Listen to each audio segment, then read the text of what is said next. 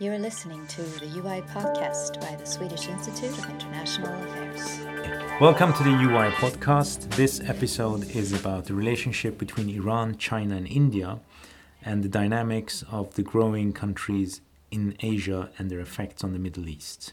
As you may have seen in the news, Iran's position vis-à-vis the United States is also affecting countries like China and their trade. This seminar is one of several which the Middle East and North Africa program is organizing together with the Asia program to discuss the relations between these countries in Asia and the Middle East. In this first of several seminars that we are going to podcast, we will discuss the relationship both in terms of energy security and other kinds of relations, but also, of course, the financial impact of how trade is growing between these countries and how it will affect the rest of the world. For this particular episode, we have three guests. Dr. Meena Singh Roy, who is a research fellow and heads the West Asia Center at the Institute for Defence Studies and Analyses in New Delhi, who will help us understand the Indian perspectives on the relationship with Iran and the United States.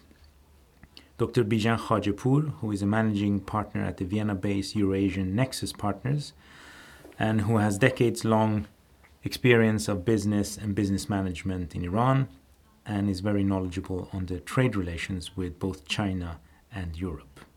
And finally, Mr. Jacopo Scita, who is a doctoral student at the School of Government and International Affairs at Durham University and who specializes in the relationship between China and Iran, especially during the nuclear agreement negotiations a couple of years ago.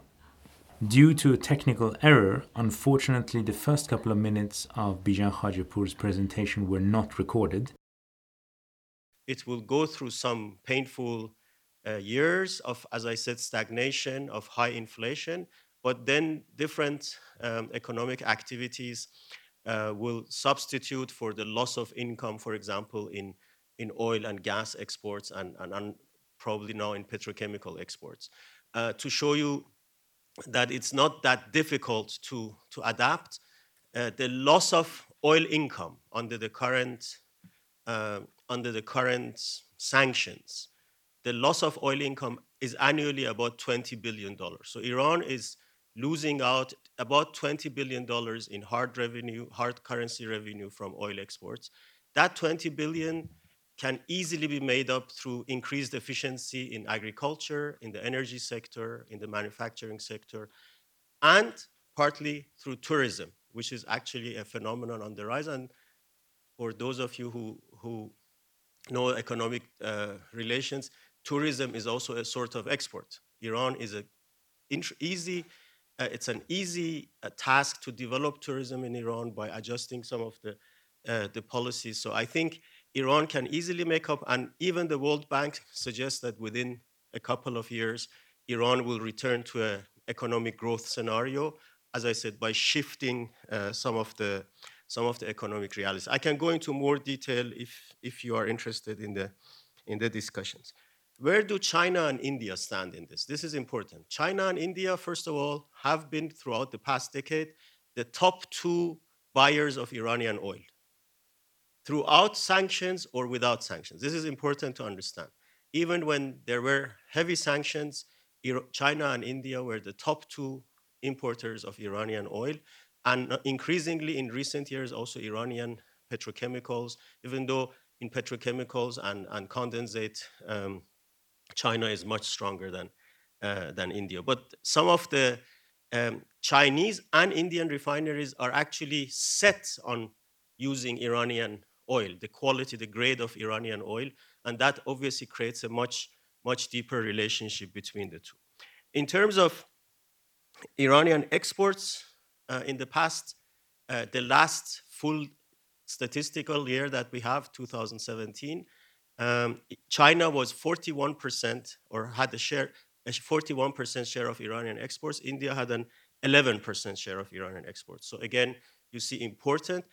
And in terms of imports, China 20%, India about 5%, but none of these two figures are accurate because a lot of goods are actually going through to Iran indirectly through third countries, especially through Dubai. It's always interesting to see the UAE as one of the top trading partners of Iran, even though the UAE actually doesn't produce much to export to Iran. So it's always a hub, including Chinese and Indian goods that go through Dubai to Iran. So the volumes of Iranian imports from China and India is much higher than the figures that we see.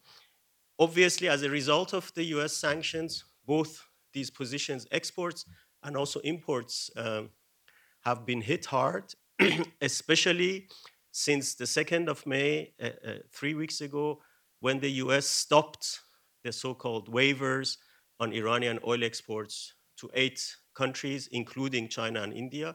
Since then, India has not purchased any oil from Iran. Uh, and we don't know, maybe we hear from Meena what the outlook is. But China, after not importing for a few days, restarted importing Iranian oil last week, which was a very welcome sign. It was sort of relief for Iran because China started lifting oil from Iran again.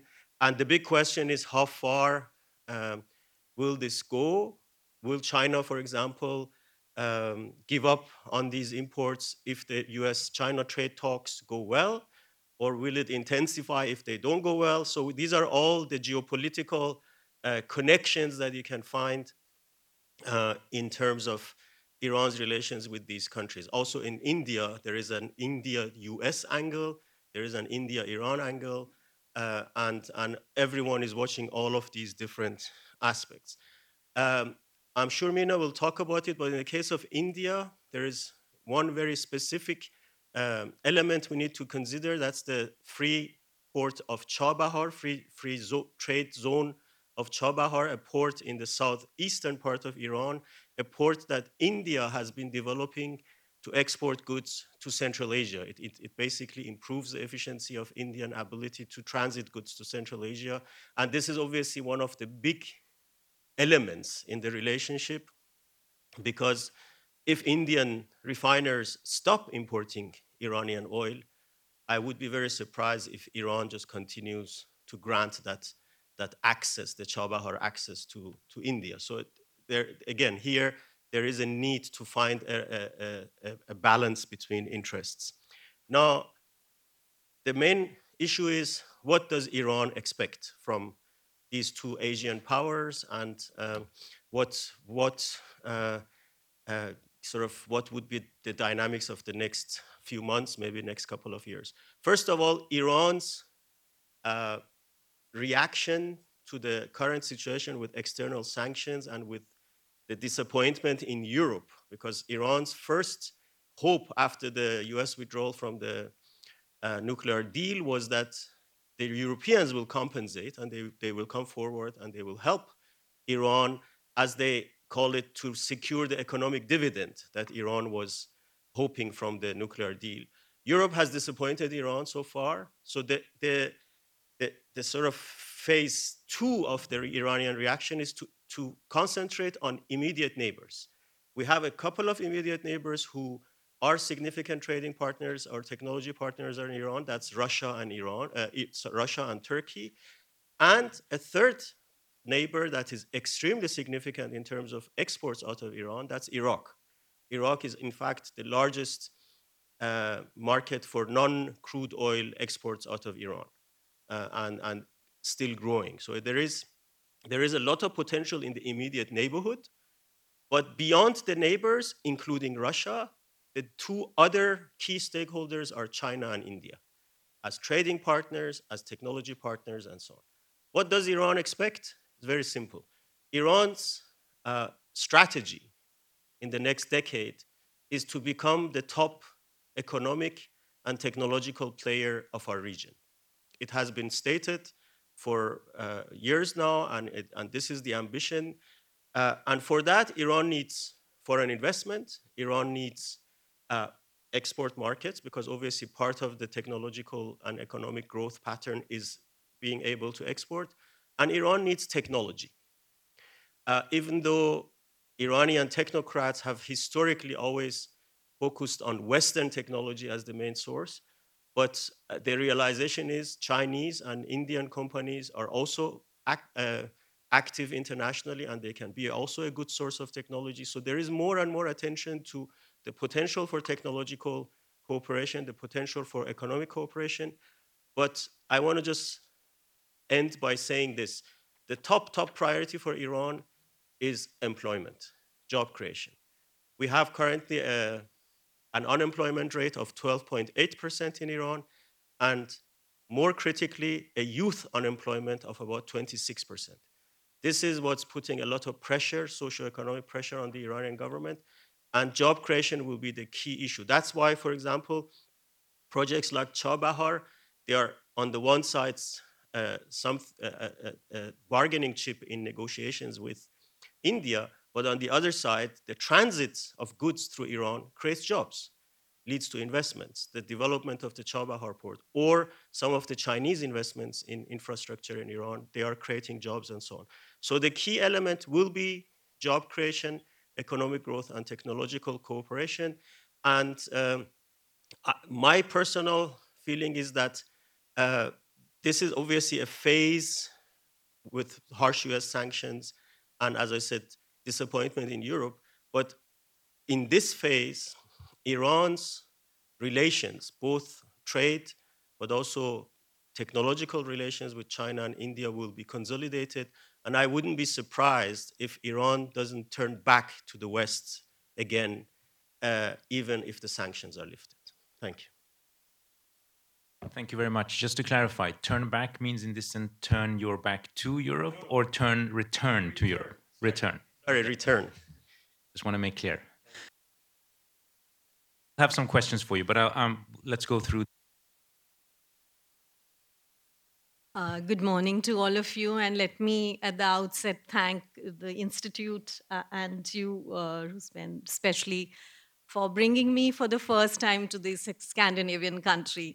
And let me also acknowledge that the doyen of strategic studies back home, Mr. K. Subramaniam, was a very frequent visitor to this country and this institute. So as an institute, I'm very happy to reconnect.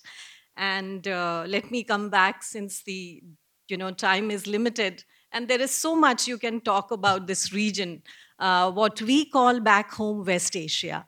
And especially, for a researcher like me, this is the region which is full of strategic surprises and also strategic mistakes. And these are two things which have a serious implications for a country like India. Why I'm saying this is because, if we are looking at India-Iran relations, there are three dimensions to it. First, you need to look at India's relations with Iran in the context of how its relationship with the other countries are evolving as well. The second is a very strong historical connect, civilizational connect. And the third is the energy and, connect that we're talking about. And finally, Iran is important for India as a gateway to Central Asia. So coming to, especially West Asia, if we look at the traditional relationship, say 15, 20 years back, India was not part of the Western world, in a sense, the the Cold War period, and then the post-Cold War, things have changed drastically for India. We cannot ignore the dimension of the people living in West Asia, and especially the Gulf. 8 million plus people are there. So the other dimension for India has been the balancing act, which has been an opportunity and challenge both. You have the region which is geographically very close to India, providing its energy, because almost 72, more than 72%, around 80% of the energy is what India imports. And the Gulf remains, including, Iran and the other West Asian countries, remain a major source of oil imports for India, and also the natural gas, the Qatar we are talking about. So for India, instability in the region is really something which it cannot afford. But are there things which are in India's, hand? So far, India has balanced its relations with the GCC and with Iran, for a very long time. Let me come to you specifically now to Iran as such. Right now, it's a difficult situation for India because of the US sanctions. And there are efforts, let me tell you. We have, I mean, this has been pointed out by Bijan also, that during the sanctions period also, Iran has been the very reliable partner despite the difficulties of the payment mechanism, which was very much part and parcel of the US sanctions and the UN sanctions earlier as well. But if you see the Iran, as a very constant, supplier of oil to India, uh, you cannot ignore the strong relationship, a very practical dimension of the relationships that we have enjoyed all these years. Right now, the situation is that the major opportunity for India, I would say, is the Chabahar, which John also referred to. And Chabahar is not part of the sanctions that we have that exemption. So Chabahar is the major opportunity for India. Right now, if you see the development on India-Iran cooperation on Chabahar, there has been a slow but a very forward movement. We have signed the agreement. The Chabahar port has been operationalized, and goods are transporting between us using the Chabahar port as such. The coordination council meeting, the first coordination council meeting, has taken place. This was on October 23rd, 2018, followed by the other meeting on December 24. And, in the recent visits, if we look at the number of VIP visits from both the sides, India and Iran, there has been a forward push on the diplomatic ties. So Chabahar really offers a very good opportunity. I would say, although $85 billion that India committed to provide the equipments for the Chabahar, only about $25 million is what has been, which is jointly by Indian and the Iranian companies to get the equipments there. And $150 million is the credit line, which is the latest figures I have to share with you. So, what I'm trying to say, while there is a shadow of the US sanctions on India Iran relations, but there is a way out, specifically when we are talking about the Chabahar as an opportunity. And the development of Chabahar is not only in India and Iran's favor, but it is in the favor of United States as well when we are looking at Afghanistan. So there has been a trilateral cooperation, which is the new dimension of the relationship that you see today, is Iran, India, and Afghanistan. And this is where actually, this can be utilized to its best. While there are limitations for India to import oil from Iran, but I'm sure you all know today is the day when the election results are being declared in India. So while I'm sitting here, but the predictions are that there's going to be continuity of Mr. Modi leading the government for the next 5 years as well.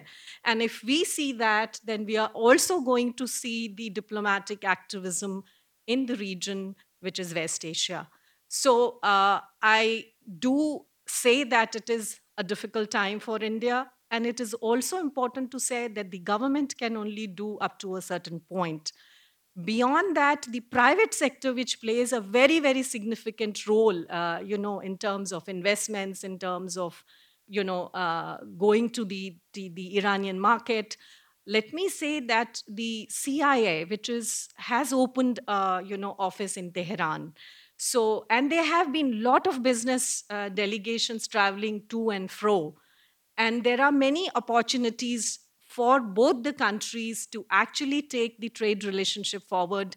But India imports more from Iran than Iran, imports from India.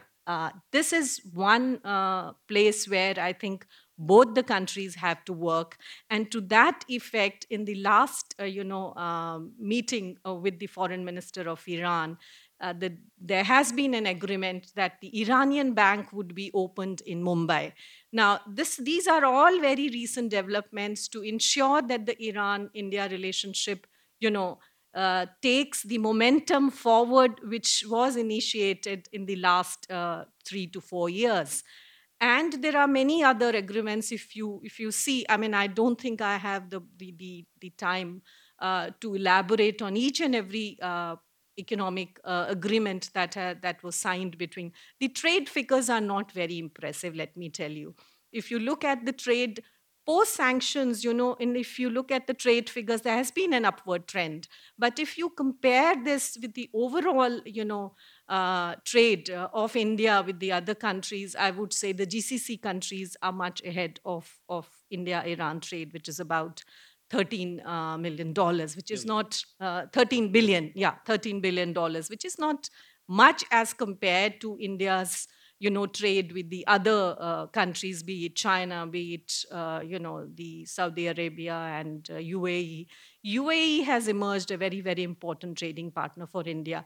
But I think in today's context, what is important for India to send a very strong message to the international community that the momentum which they started building up for taking the relationship forward will be sustained.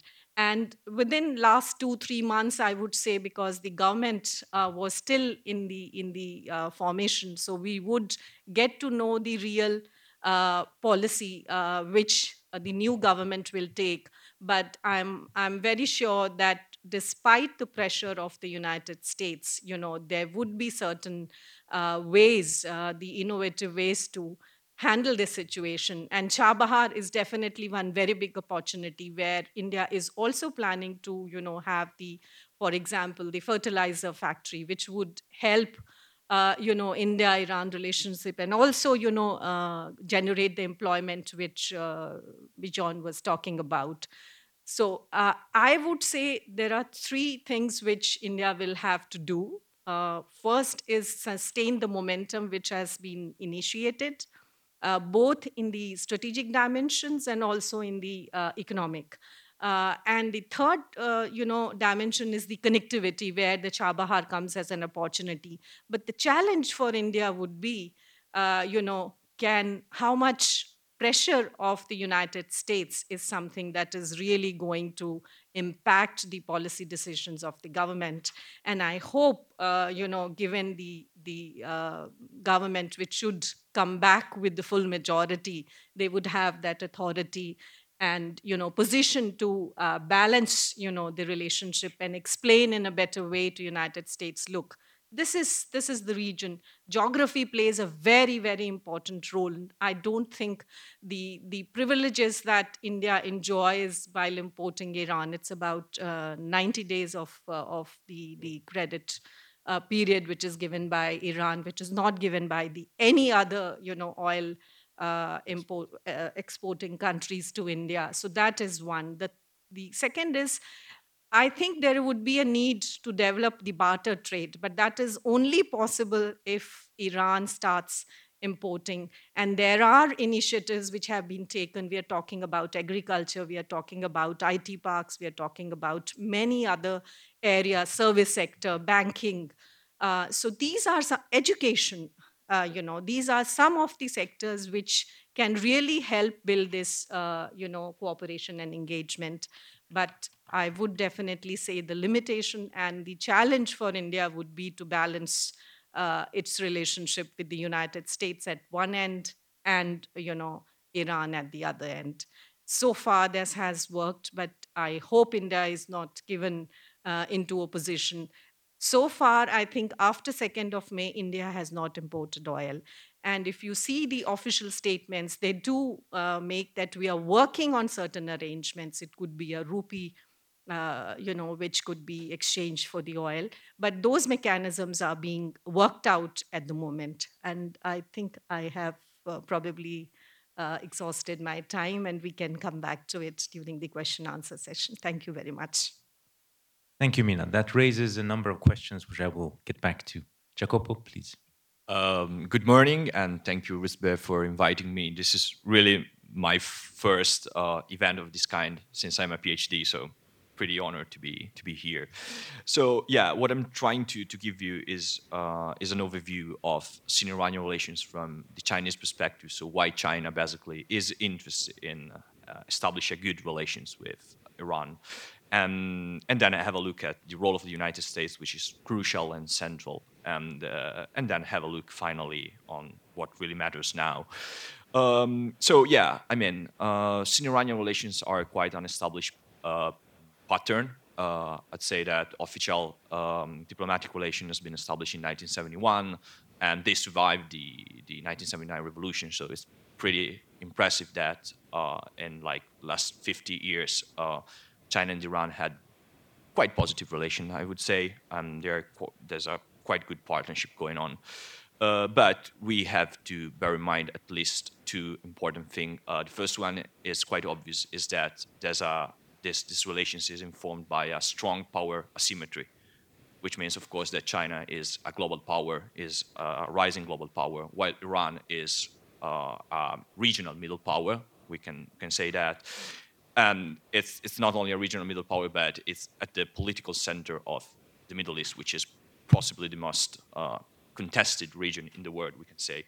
And so this power asymmetry is really important to be bear in mind.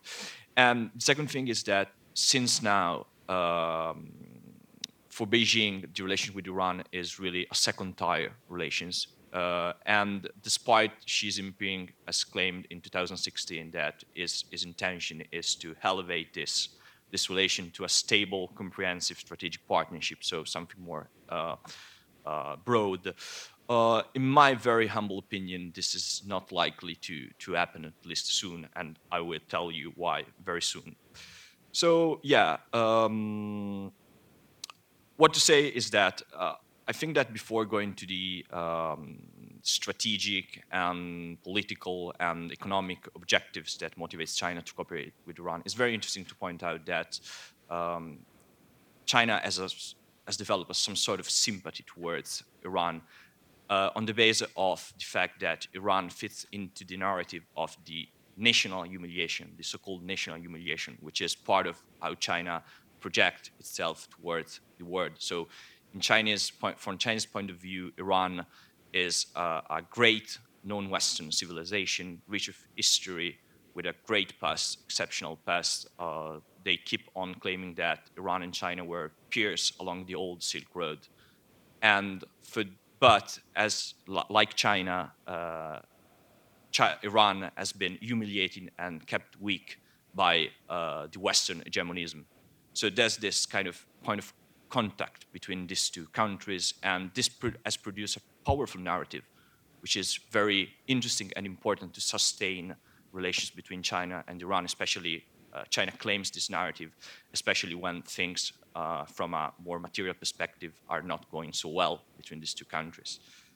So yeah, of course, I suggest you, I don't have time to get to that, but I suggest you to have a look at the signed article that Xi Jinping published in 2016 when he visited Iran immediately after the implementation of the Iran deal, where there's like a long excursus on the whole ancient Belt and Road, the ancient Silk Road, and there's all this narrative about like equality between Iran and China. And it's very interesting and powerful, also problematic to many extents. But yeah, to go to like more material objectives, of course, the topic is very broad. I will give you like 3 spheres of interest, which I think are the most important.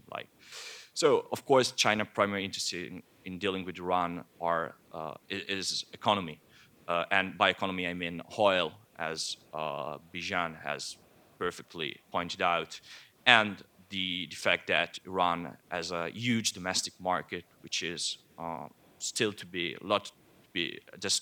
developed, and it's a very young country. I mean, for example, during the Ahmadinejad presidency, when like sanctions were biting Iran, China was the only foreign actor that was able to skip sanction and saturated somehow the Iranian market with Chinese goods.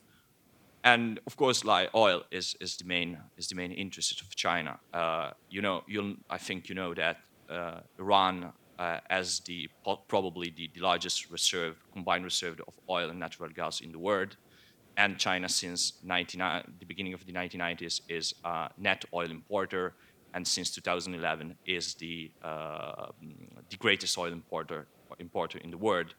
So Iran is part of the Chinese diversification strategy.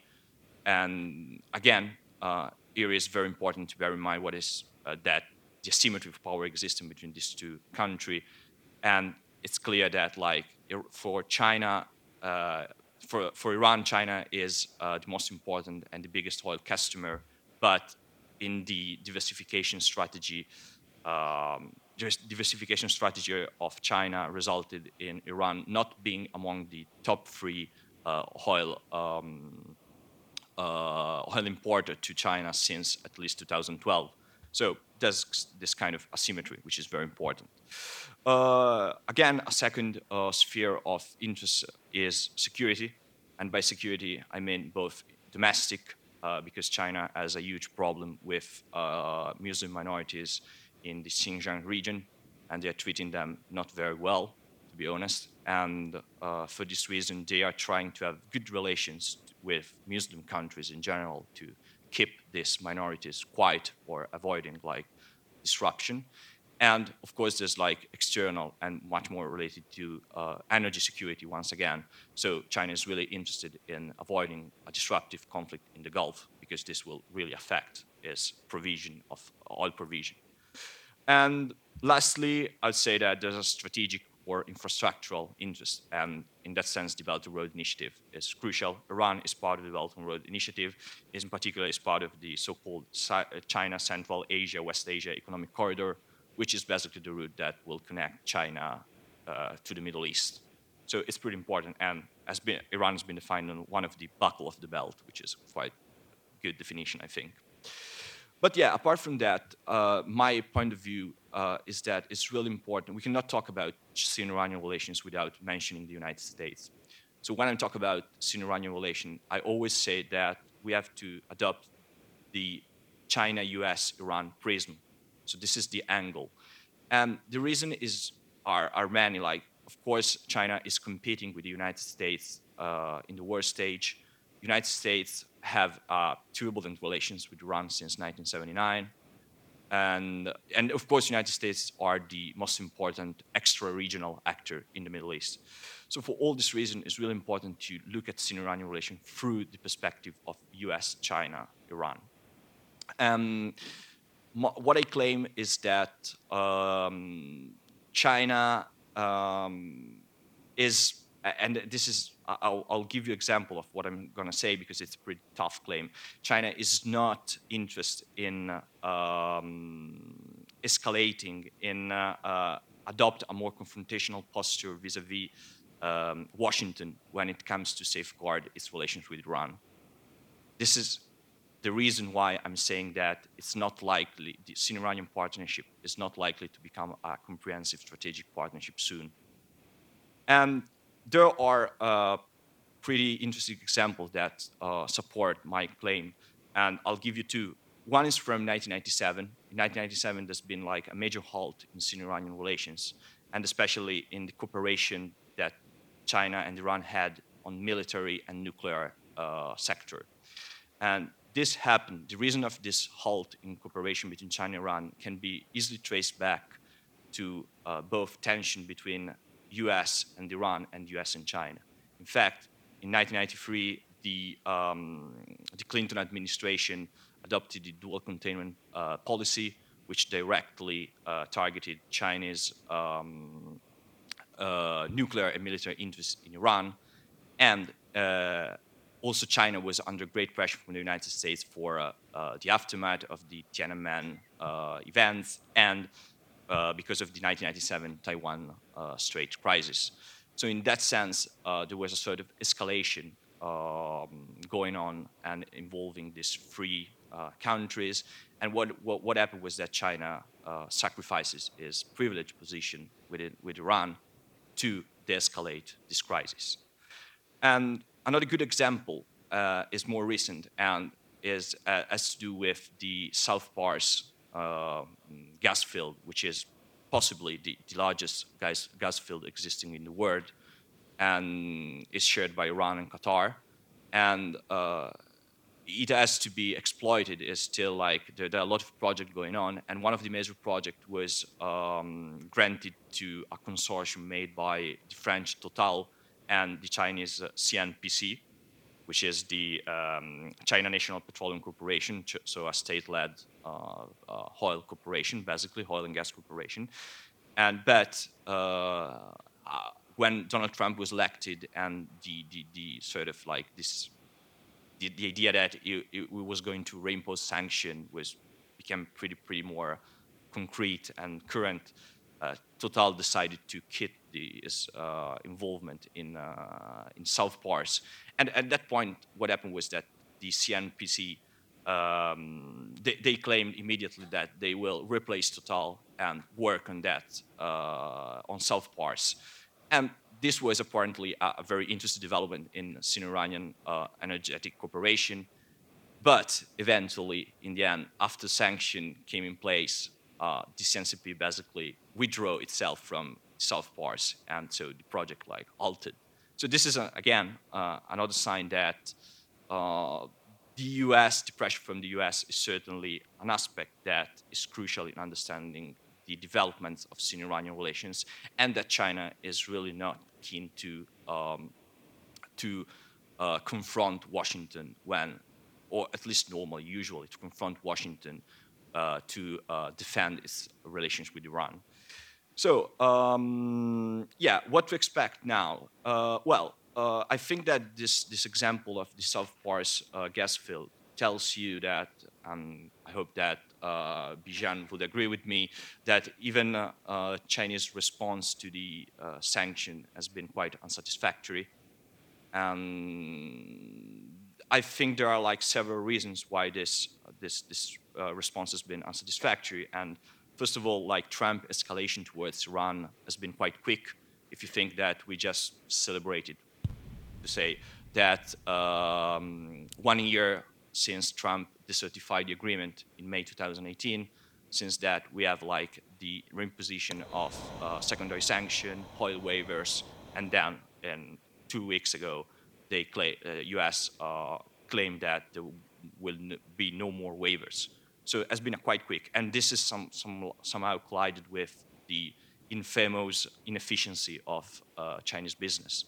We certainly are prone to sign big deals, but when they have to put them in practice, things are pretty different, and Iranians know that quite well. Secondly, there is the trade war. The trade war is certainly like the top priority of Chinese government right now. This is quite clear, quite obvious, and at least since now, I would say that China avoided the possibility of negative spillover in the trade war contest due to a more assertive posture towards Iran. So the idea was to, in my opinion, to avoid that supporting Iran will have like bad effects on the trade war. And this resulted in a general lack of political will from the Chinese perspective to support Iran during this during this sanction. An example is that the Bank of Kunlun, which has always been the Chinese bank that traded with Iran during previous sanction regimes, basically stopped to trade with Iran recently. So this is a clear change in policy, and it's pretty revealing, I think.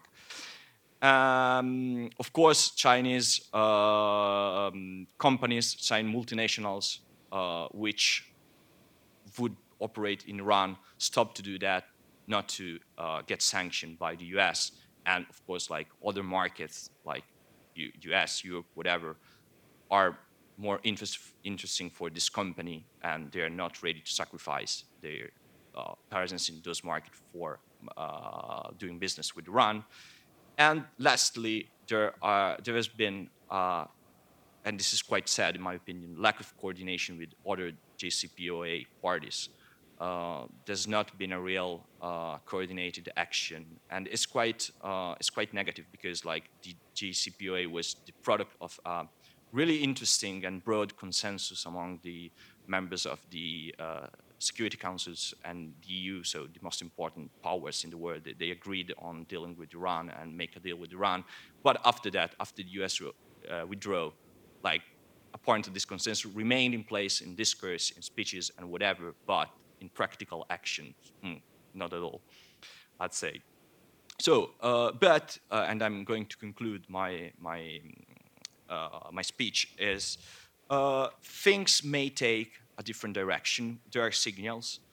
First of all, as I told you, as you know, and there are no more oil waivers, and this means that this directly affects China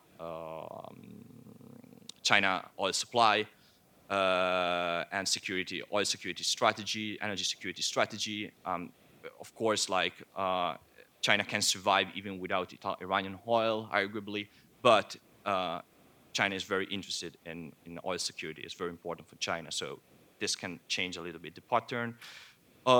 Hopefully, Instex will be fully operative quite soon. And if China is able, as keen to cooperate with Europe, it can be a very important instrument to further trade and to put some relief on Iran.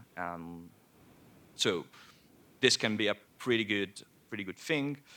And by the other side, in the last weeks, the level of confrontation in the trade war between US and China has escalated. This can lead to a different posture of China towards Iran, I think. And we have pretty, I would say, contrasting signals on that. And I would say that on the 10th of May, an article in Reuters said that Sinopec and CNPC, so the two major state-led oil companies in China, skipped the purchase of Iranian oil for May. This is due to the waivers. So apparently, the end of the waivers. So apparently, the idea was that China is not going to buy more oil from Iran, at least officially. But 1 week later, and that was Bijan was talking about, there was this oil tanker called Pacific Bravo, which is basically operated by China, that left Iran with 2 billion barrels of oil. And this was the first time China buy oil after the end of the waivers. So this is a quite interesting signal that something is may change. The interesting thing is understand how far this change will go and why this change are happening. So basically that's it. Thank you. Thank you very much.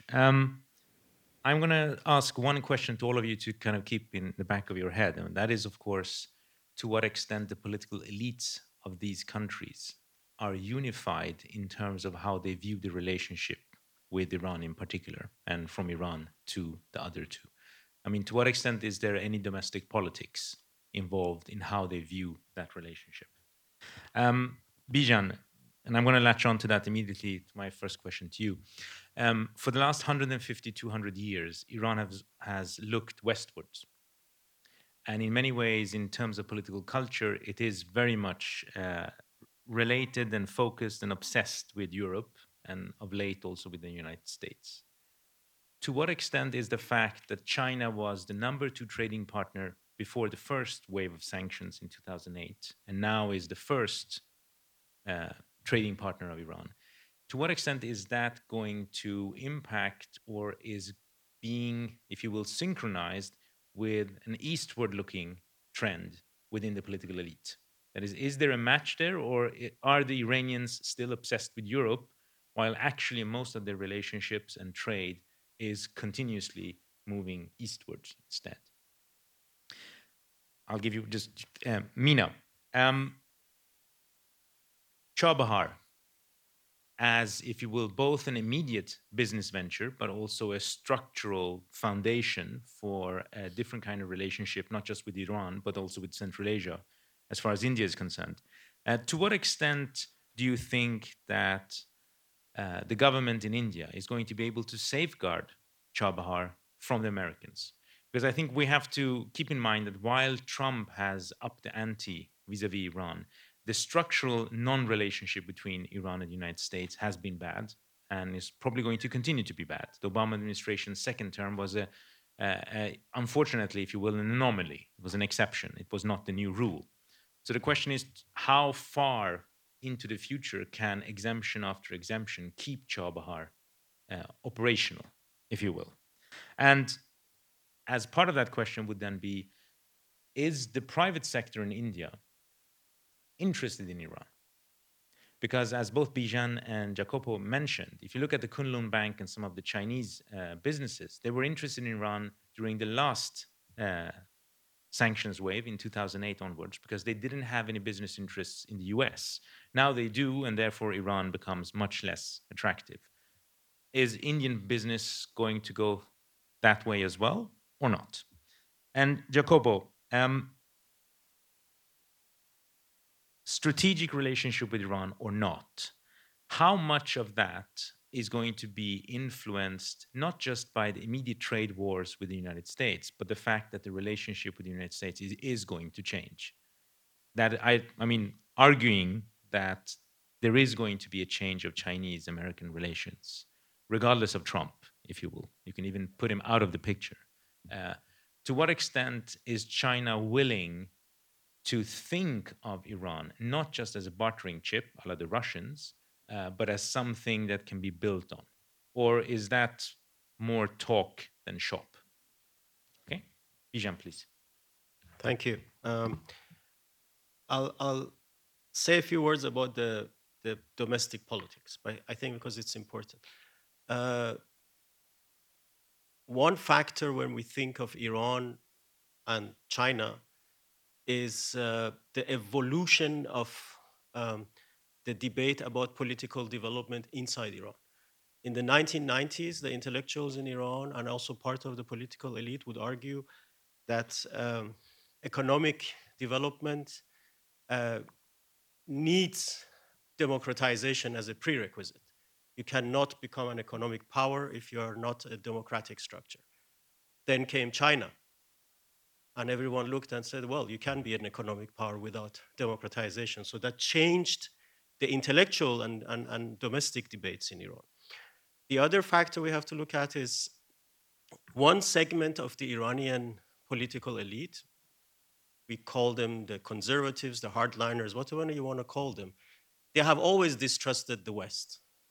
And their alternative was always Russia, China, Asia, basically looking east. However, and this is important to understand, the other segment of the political elite, again, call them moderates, reformists, whatever you want to call them, their argument initially was, no, we need the Western technology because that's the top technology, especially in the energy sector. We can't really develop our energy sector without European or American technology. And then later, and this is an interesting twist, when it became clear that actually the East is also developing interesting technologies, including China and India, the statement became, without having a good relationship with Europe, China and India and Russia won't take us as seriously. So they are not going to give us the type of technology that we need if we don't have the alternative, meaning Europe as an alternative. So one part of the Iranian elite has always tried to stay with Europe as the top source of technology and investment for Iran, whereas the other part has distrusted the West and has looked eastwards without necessarily being absolutely convinced that the East always has the solutions. The CNPC investment in South Pars, there is a history to it, Jacopo. It's not just this year. They had this project 10 years ago, and they failed to develop it. So the Iranian conclusion was the Chinese don't have the necessary technology. Hence, they could come in as a junior partner to Total, but if they are supposed to manage it, and I've heard this statement from Iranian officials, they said, well, if it's without the West, then Iranian companies are better than Chinese companies. So the technological aspect is, that's why I mentioned in my expectations, it's a lot about technology. It's not just about investment or jobs. So let's, looking east, it's important to understand the, understand that the the view, the perception of Iran about China has changed. I remember so well an interview with the late president of Iran, Mr. Rafsanjani, in 2005, when he was running for president again. He remember he lost in 2005 to Ahmadinejad. When he was running, there was a very interesting interview because he was a president before between 89 and 97. And the reporter asked him an interesting question. He said, what has changed since you were president before and now that you're running for president again? He said the most important thing that has changed is that China has become a power. It wasn't a power before. We considered China in the 1990s a developing country. And that was sinking in. In 2005, it started sinking in into the minds of the Iranian decision makers that China is now a power. It's not just a buyer of our oil, it's a trading partner. It's a trading partner with whom we can have, in the top year trade volume of Iran and China was $53 billion in 2011 or 2012. So the potential is massive. And there are obviously civilizational, historical relations. But don't forget, Jacopo's list was very complete. I'm not going to repeat it. Iran is not just an 83 million market. Iran is the potential hub of a 400 million citizen market in the region. And everyone knows that, Chinese companies, European companies, and so on. So it's important to understand, you look at Iran, you look at economic potential, and the big question is, where is the balance between political necessities on both sides, China and Iran, India and Iran, and the economic interests? And I think this shift has happened in Iran, not just in the head of Rafsanjani. I think in the meantime, everyone looks at China. And what will drive Iran a lot, and that's my last sentence, is the potential of Iranian non-crude exports to all of these markets, because that will be the driving force of the Iranian business community in the future. That's why Iraq is so important today, being the largest non-crude export market for Iran. If Iran can export more to China and to India, those markets and those partners will also become more important. One last sentence about what Meena said about India needs to export more to Iran. There is an opportunity here for Europe, India, and Iran, because in fact, India could promote the export of some of the subsidiaries of European companies in India to Iran. And I know that India would like to do that, and Iran would like to receive that European technology. So there are, I call them triangle opportunities that we need to look at. Thank you. Well, one just observation on the internal political will as far as India is concerned. India is a democracy and a very strong democracy. And there are two schools of thought when we are talking about, any, for example, foreign policy issue, whether it is relationship with the United States, whether it is Russia, whether it is Iran. And I think, there's a school of thought which feels that India has been ignoring, or not giving sufficient attention to its relationship with, say, for example, Russia, Iran, and to an extent, even China. I mean, in a sense that, India needs to build the regional, cooperation much more efficiently and in a much more meaningful way. That would be one school of thought. They have been pushing for a stronger ties with these countries as compared to, its diversified approach, in the last few years, where the India-US ties, or for example, Quads that is being talked about in terms of containing or balancing the increasing Chinese influence. This is one set of people and scholars and academicians and officials, whoever you would like to say. The other approach is that in past, India has sacrificed enough. If India has been in the technology denial regime, and if it wants to develop and acquire technology which only Europe and United States can offer, and therefore India needs to maintain that balance and develop equally, efficient partnership with US and Europe. So this is one. But if you actually see the practically, the practical dimension of India's overall foreign policy, I would say that they have adopted a middle path. In certain cases, you see a very clear direction of a shift towards United States. And reason being the diversified, arms purchases. You would see the promises made by the United States that they would provide the energy as well, but at what cost? Number one. Number two, the distance. Number three, what kind of a technology would US be really offering? To India. That also needs to be kept in mind, or whatever it may be. But you see a clear, direction of, increased partnership with the West and the United States at one end. The other end, you see, when we are looking at its policy towards the West Asian region, there has been a middle path which it has adopted. Number one, it has maintained the balance between its policy towards Iran and Saudi Arabia and US. It has not, actually got involved in the crisis situation. For example, the divided GCC today, because it has very strong energy ties with Qatar. It has very strong energy ties with Iran. And as I said, Iran is also, India's gateway to Central Asia and beyond. This is one. But I think in the case of the, vote against Iran, I do remember number of times that I've traveled to Iran, the question often asked is, why did India vote against Iran?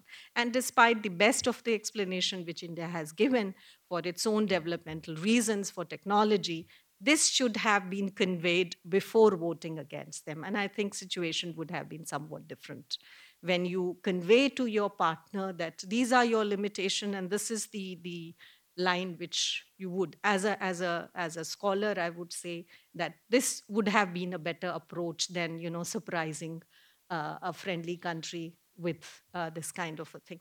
But today, your so I think, India is not going to ignore Iran. It cannot. But there would be some changes in its policy towards Iran. There will have to be certain innovative methods. If you look at the number of visits and the agreements that have been signed between India and Iran, there are too many, and in the new direction. Private sector, you said, I'll come back to Chabaha later, but private sector in India, if you look at the trade figures, after the sanctions were removed, there's been a change. For example, trade, if you look at 2017 figures, they are 13 million. This was around 13 point some in 2017, 18.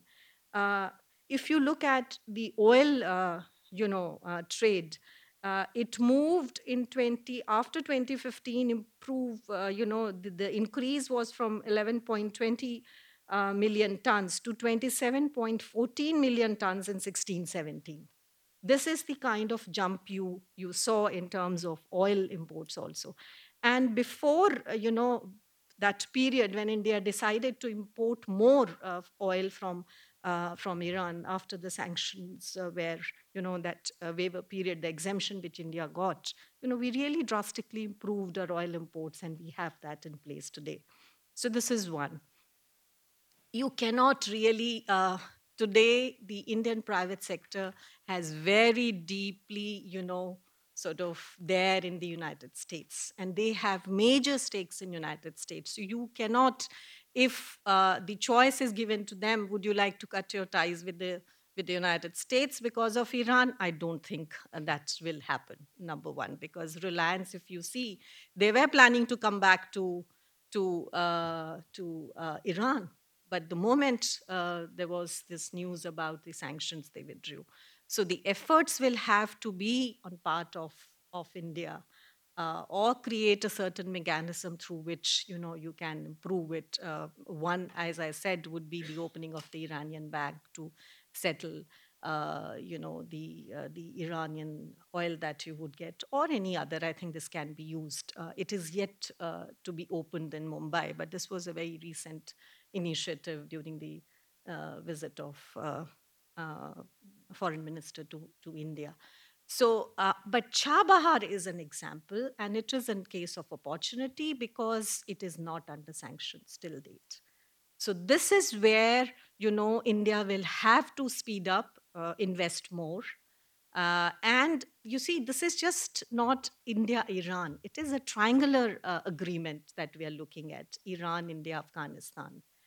And this helps even United States. If you're looking at, I don't know what Mr. Trump's policies would be in Afghanistan, whether it's very unpredictable, but I don't see the US complete withdrawal from Afghanistan.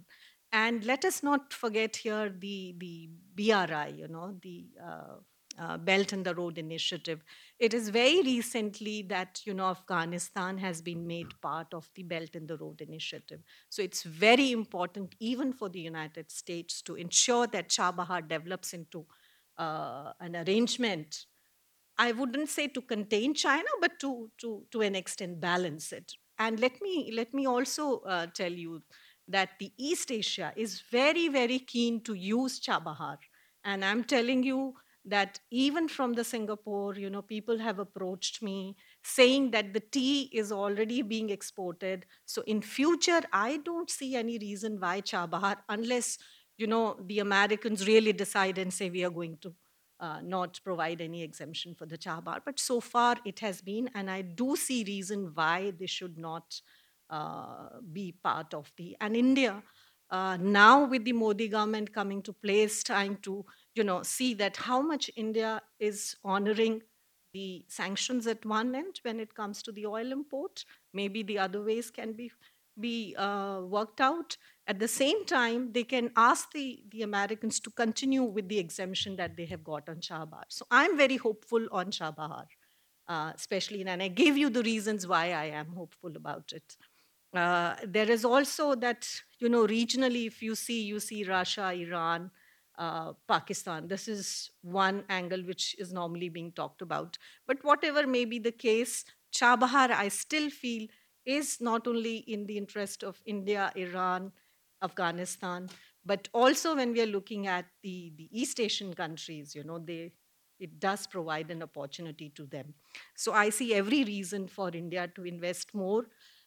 Private sector often goes for the commercial gains, and unless it gets the benefit from that, they will not be involved. But even in the case of Chabahar, there was things are not properly communicated by the government to the private sector. So on Chabahar, I think there is a requirement on part of India to clarify certain positions and explain it to the private sector, saying this is open for your investment, this would not hurt your profits and gains.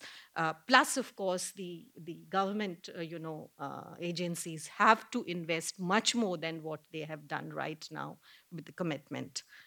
So this is, I hope I have answered your question. Thank you. Yeah, I try to be as quick as possible because I think there are a lot of questions coming from the audience. But yeah, I agree with you, Rouzbeh. Like, I think that from China, there's a will of establishing a real comprehensive strategic partnership with Iran. And we have a couple of evidences of this will. And I would tell you just two what I think are the most important.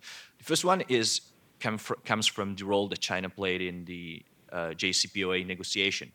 China played a constructive role in that negotiation, participated like since 2006 when the E3 group involved the UN Security Council, and then in the last part of the negotiation, that from 2013 to 2015, that effectively led to the JCPOA. And if you think about Chinese access to Iranian market, this is quite paradoxical because China during the sanction period had a very great presence in Iranian market, as Bijan said. Like, they moved from being the second partner to be the first. So the question is why? they accepted to negotiate? Well, there are security reasons. There are many reasons. One of them is that what Bijan was saying, that a sort of, let's say, peaceful Iran in a more peaceful region means for China the possibility of getting access to 400 million of people in the Middle East, a huge market. And so this is a sign that the interest of China in Iran is not contingent, but is part of a more broad project, in that case, the Belt and Road Initiative, but is something that China really want to develop, is interested in establish a positive and comprehensive and long-lasting strategic relations with Iran. And I'm connecting to the other question about elites. The second evidence is that China is certainly not a democracy like India. Xi Jinping came in power in 2013, and he really, in my opinion, I'm not a sinologist, but in my opinion, it really changed like the Chinese projection towards the world. So like he is basically like change the rule and is going to be president for life, more or less. And so he is doing a real strong imprinting to China foreign policy, and the Belt and Road Initiative is certainly the landmark of this imprinting. But the interesting thing is that during Xi Jinping, since Xi Jinping is in power, China is increasing his presence and his involvement in the Middle East, and of course in Iran. And it's very interesting that among like Xi Jinping and his circle of powers acquire a lot of fashion, a lot of interest. The work of the former ambassador to Iran, Wang Liming. He was the ambassador in Tehran, but at the same time, he has been a great scholar. He wrote a lot of very scholarly, interesting paper about relations between China and Iran and how they could evolve. They need to evolve to become exactly a strategic partnership. So this is very important because this suggests that among elites, Chinese elites, there's an interest in exactly what I was saying, in transforming this relation with Iran into something bigger, something more established. Other evidence came, for example, the fact that Iran, this has happened since a long time, but is negotiating is a major involvement in the Shanghai Cooperation Organization, for example, and China has shown the will of including Iran. This has not happened yet, and I think this has, again, much to do with the United States. But the thing is, to use a very, I would say, Chinese expression, it's going to be a long march, but I think that the final goal is to really establish a comprehensive partnership between China and Iran. Nowadays, Trump is a problem. The effort to negotiate the JCPOA seems quite unuseful right now, but it would have been like a great change in this pattern, and that's why China negotiated it. And so, but I think that right now is going to remain a second-tier relationship, but the will, and in the future we will see something changing, and things will be pretty interesting, I guess. So let's open up for questions from the audience. There will be someone with a microphone. Let's start there. Please state your name and ask a short and focused question, please. Stefan Karlsson. One short comment and one short question.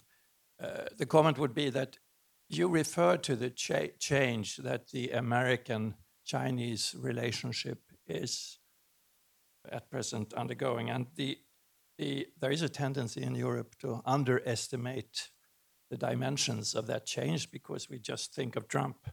But there is a broad consensus in the United States on a strategic reorientation in relation to China, and my hunch would be that you are a little bit underestimating the impact that change will have both on China's relations with Iran and India's relations with Iran, because that strategic reorientation will impact us all. And you will have noticed also that the EU relationship with China is also undergoing a certain, although not as wide-ranging a change as the American change, it's undergoing change as well.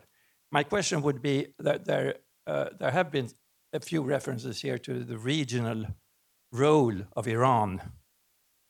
And it's not exactly, Iran is not exactly a stabilizing influence. It wants to project its influence in its own region and be a regional hegemon.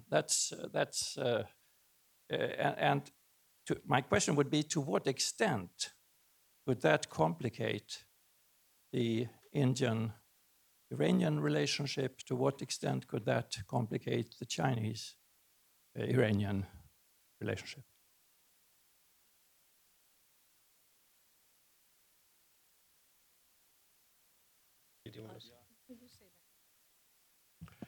It depends how you define the region.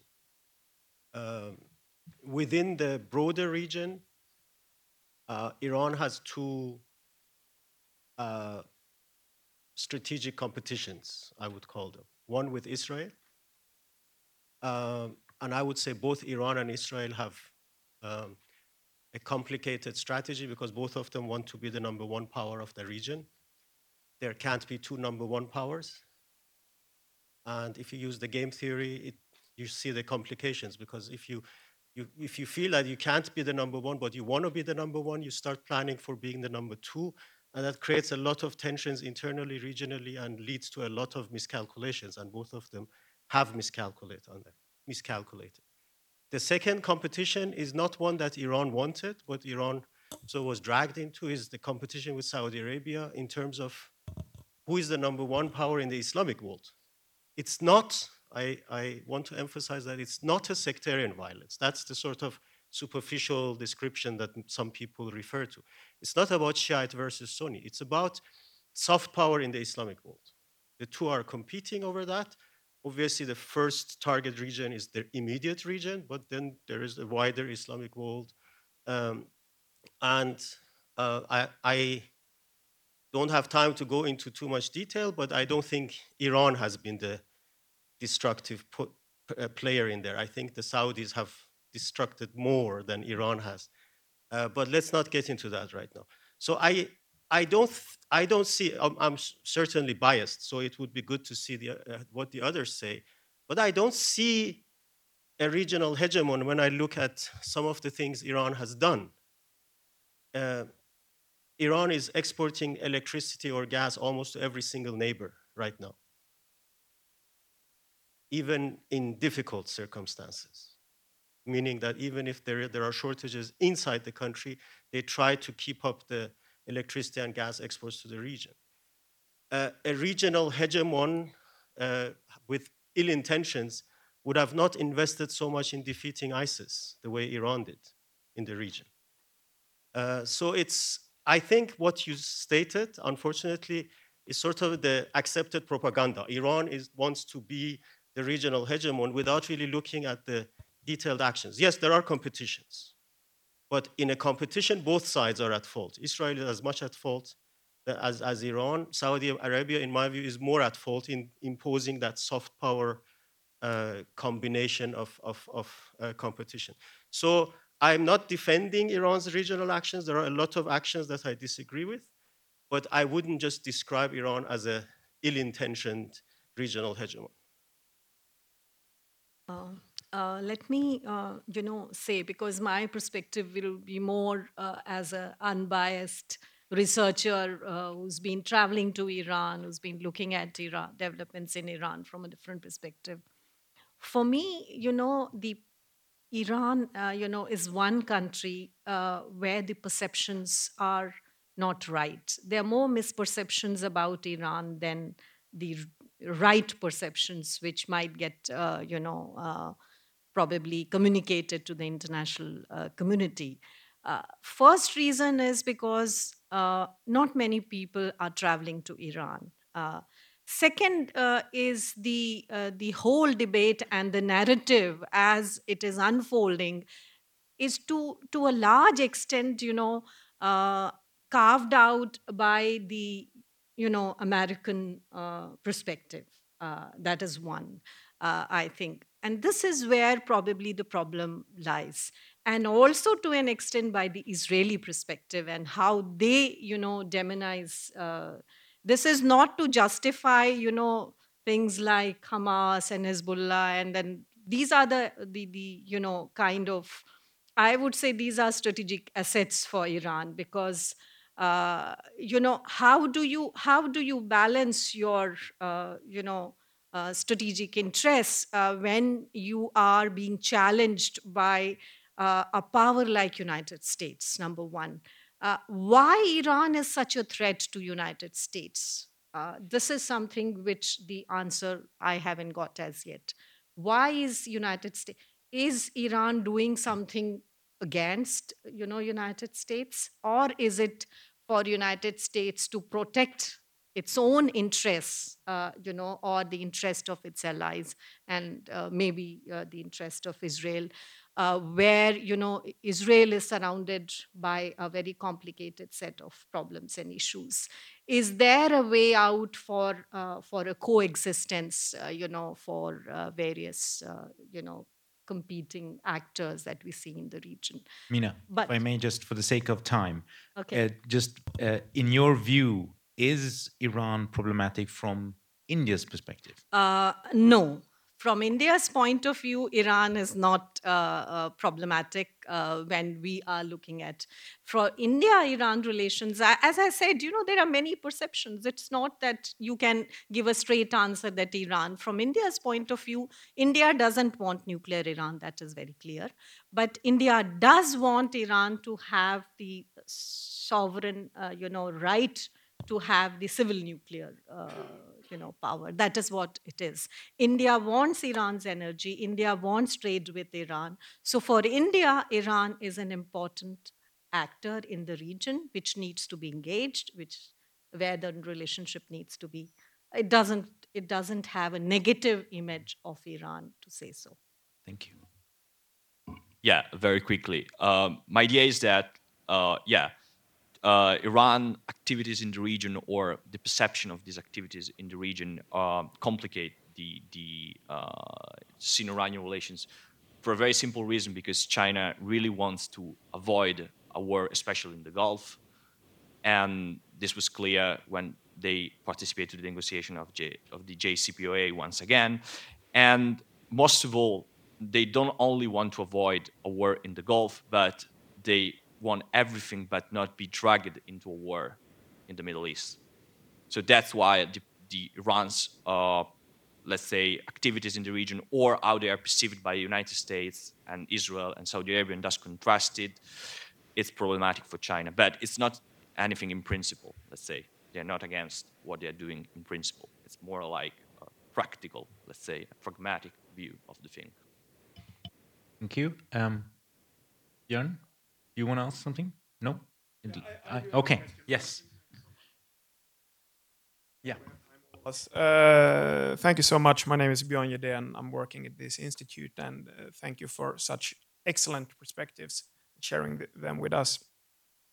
So in China and in its westernmost region of Xinjiang, the government has put close to 1 million people, perhaps, in so-called re-education camps, which in reality is internment camps.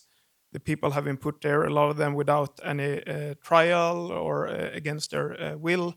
And this is part of a larger campaign to sinicize religion, including Islam, in China. Iran, of course, is an Islamic republic. So far, I haven't heard any official criticism voiced against China. I understand, or I think I understand the reasons for this due to geopolitical considerations. However, what do people in Iran think about this? Are they aware of what's going on in Xinjiang? Or are there any indications that this is turning into a domestic political issue in Iran to put pressure on the government to criticize China publicly? For the interest of time, I'll pick up a couple of questions and then we'll turn to the panel. Who else? Yes. Yes, thank you very much for very interesting presentations. What I miss a bit, that is because we speak so much about trade and economy, it should be worth mentioning that China is a member of World Trade Organization. India is, but not Iran. And there is a common view regarding the Iranian economy that there is a lack of transparency, and that is not least in the banking sector. And if you look at all discussions by European bankers, for example, that is something that they underline. And also when you explain the economy of Iran, of course, the burden of the involvement in the wars in the region, of course, it has a certain cost in the Iranian economy as having the other actors. Regarding the Tabahar, I think it was an excellent presentation of how useful it is. But you could also maybe mention that China and Pakistan, they are so close in their investment programs and so on.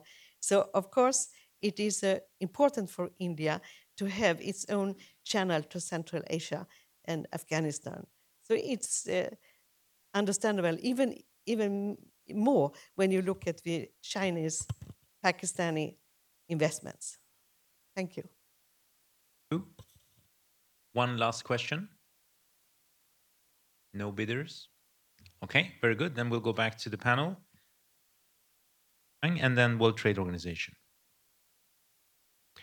I have to quote a former Western diplomat in Iran who very intelligently observed that Iran is the least Islamic country in the world. Not just in Islamic practice, but also in solidarity with Islamic communities. I would argue that the solidarities felt in Iran are more civilizational rather than religious. It doesn't mean that this news about China is not reflected in the Iranian press, but it does not become a public opinion issue where the people would try to put pressure on the government or on authorities to act on that. So it's definitely not something that would generate political capital. However, if you had, for example, something happen in the region because of the, as I said, civilizational relationships, it's a very different story. To give you an example, Iran's support for Armenia as a Christian country is much larger than for the Muslim countries in the Caucasus. And that shows you it's not about religion, it's about the civilizational cultural relations that exist. And as such, the Muslim community in China is not a stakeholder within the Iranian context, in my view. There will be occasional comments, but it's definitely not something that the Iranians would pick up. There is a precedence of one campaign where Iran interfered in Bosnia-Herzegovina, in the former Yugoslavia, because of the Muslims in Bosnia-Herzegovina. That was more from a time, the post-Iran-Iraq war time, when Iran wanted to re-enter, let's say, more global politics. Again, it was not about Muslim affinities or emotions, but it's more a political, pragmatic decision. Iran actually has been trying to become a member of the WTO, and the party who has stopped it is the United States. And whatever you say about the Iranian economy, whether it's transparency or non-governmental state actors and so on, which is all true, I will give you a list of at least 10 members of WTO that are worse than Iran. So it's not about the situation in the Iranian economy, but it's more a political decision by the United States not to allow Iran to become more involved in the global economy. So it's you have obviously a list of statements about the Iranian economy, and as I said, if you give me an hour, I can tell you about a lot about all those deficiencies. But it's the decisions on those levels, whether it's membership in the Shanghai Cooperation Organization or WTO, it's all because of the opposition to Iran being, as I said, more active and involved international player. On Chabahar, I think I did a lot of explanation, but the point here is you referred to the Sino-Pak, you know, nexus. For India, this has been the major challenge. Often when I ask the Chinese, who is your real strategic partner? The answer is very difficult for the Chinese to tell me. And in some, sort of conversations, I do get reference to Pakistan, but there is a caveat to it that the Pakistan needs more from China than what Pakistan can offer. So this is one angle. But when we are talking about Chabahar and the connectivity projects, wherever they are, people often say there is a competition between, two projects, Gwadar and Chabahar, and there have also been reference to, in Iran saying these are sister ports. But end of the day, wherever roads are made, wherever ports are made, people are going to benefit from that, you know. And Chabahar is more about Afghanistan also, let us not forget it. But it does help India because if you see the trade figures between Afghanistan and Pakistan, in the past 2 years, 3 years, if you look at it, the major trade has shifted from Pakistan, Karachi port to Chabahar and Bandar Abbas. There are reasons for it because the Afghans have also realized how Pakistan has used them and they continue to use them even today. So having this port, in addition to any other port that they might get access to, would benefit Afghanistan. And more importantly for India, it will not only provide access to Central Asia, but Afghanistan, which is very, very important. If you really want to change something in Afghanistan, which is a very difficult thing right now, because there are internal fissures and problems and issues. But actually, if you allow Afghanistan also to become a transit place, then the things might change in future. So that's one very important point I think I'd like to. SCO was referred to it, and I think that is one platform which does refer to various connectivity projects, and I won't be surprised after a couple of years, Iran becoming a full member of the Shanghai Cooperation Organization, and this is the only Asian organization which does not have any of the Western partners in that sense. And you have all the nuclear weapon states right there as a SCO. But I do think the BRI challenges in many ways and dilutes the importance of SCO. I'll stop here. Yeah, I want to just say a quick thing about Xinjiang, and I want to read you a quote about that, which is, "We respect and support China's rights to take counterterrorism and the de-extremism measures to safeguard national security," which basically means that who said this thing supported what China is doing in Xinjiang. This is a quote that dates back to February 2019 and was made by Mohammed bin Salman, so the acting prince of Saudi Arabia. And just to say that, generally speaking, this sort of this narrative about Islamic solidarity, all this thing, are, especially from a Western point of view, a bit idolized sometimes, and there's a lot more to do with geopolitics, with interest, material interest, rather than all this sort of ideational solidarity, I think, like that. So it's pretty interesting. But yeah, I take the point of Bijan, and of course, the other things are all great. Don't forget that Saudi Arabia is the country that invested a lot in Wahhabi schools in that region. Yeah, sure. Iran has not invested. Yeah, sure.